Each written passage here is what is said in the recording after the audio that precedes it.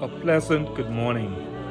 These devotions are brought to you by the Anglican Diocese of the Bahamas and the Turks and Caicos Islands.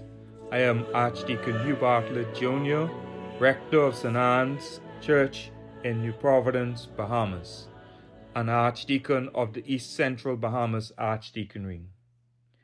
Today we remember St. Hugh, the Bishop of Lincoln in England of 1200 AD. It is written of Hugh that he was born into a noble family in France. About 1160, he joined the Castatians, who were the strictest of contemplative orders of the church at that time. With great reluctance, he accepted an invitation to become a prior of a new Castatian foundation at Witham, Somerset. And with equal reluctance, Hugh accepted an appointment as Bishop of Lincoln in 1186. He died in London on November 16, 1200 AD, and is buried in Lincoln Cathedral, of which he laid the foundation. As a bishop, Hugh continued to live as much as possible under the strict discipline of his order. His humility and tact, his total lack of self-regard, and his cheerful disposition made it difficult to oppose him in matters of Christian principle. His people loved him for his constant championship of the poor, the oppressed, and the outcasts, especially lepers and Jews. He was completely independent of secular influence and was never afraid to reprove his king for unjust exactions of taxes from his people. He firmly refused to raise money for foreign wars. King Richard said of him, "If all bishops were like my Lord of Lincoln, not a prince among us could lift his head against him." May we pray.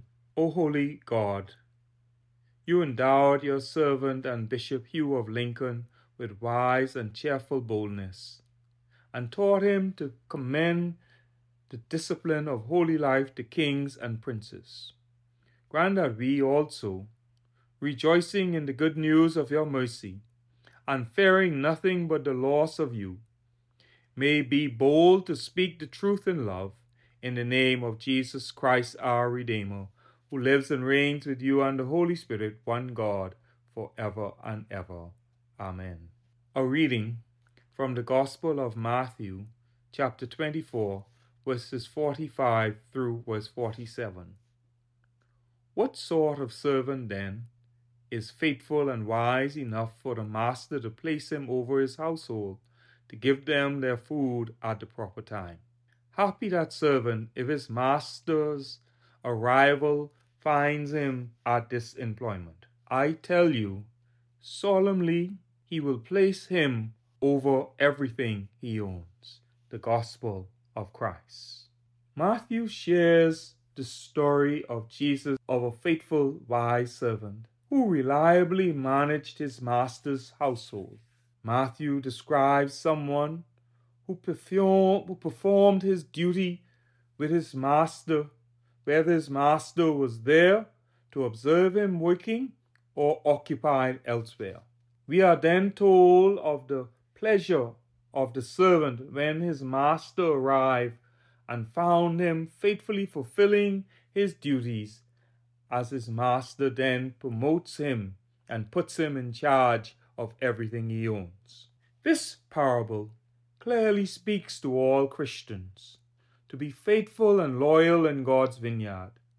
Our consistent and faithful spirit will lead us to find things to do to assist God's people, both the consecrated ones and the unsaved ones. My friends, when we love God, who we cannot see, his love in us urges us to treat others how we wish to be treated by others and God. This parable can also speak to the common employee, whether Christian or not. When we are at our jobs and we are assigned tasks, do we complete those duties diligently? Or are we eye servants who only work when the supervisor is present? It is easy to detect an eye servant because they are not very productive, whereas the good employee is productive. He or she completes assigned tasks efficiently and with excellence. Parable describes people of loyalty and integrity. Motivation is within themselves. That is something that is within them. Their motives are from a pure place, moved from the depth of their bowels and heart. St. Hugh is reported to have been a man of integrity, who promoted the cause of the underprivileged and held the privileged class accountable. Perhaps we can learn from him as Christian leaders and be satisfied to live within our means, so that we too may speak with the power of integrity for the cause of the poor and the accountability of decision makers. May the God of hope fill us with all joy and peace in believing through the power of the Holy Spirit. Amen.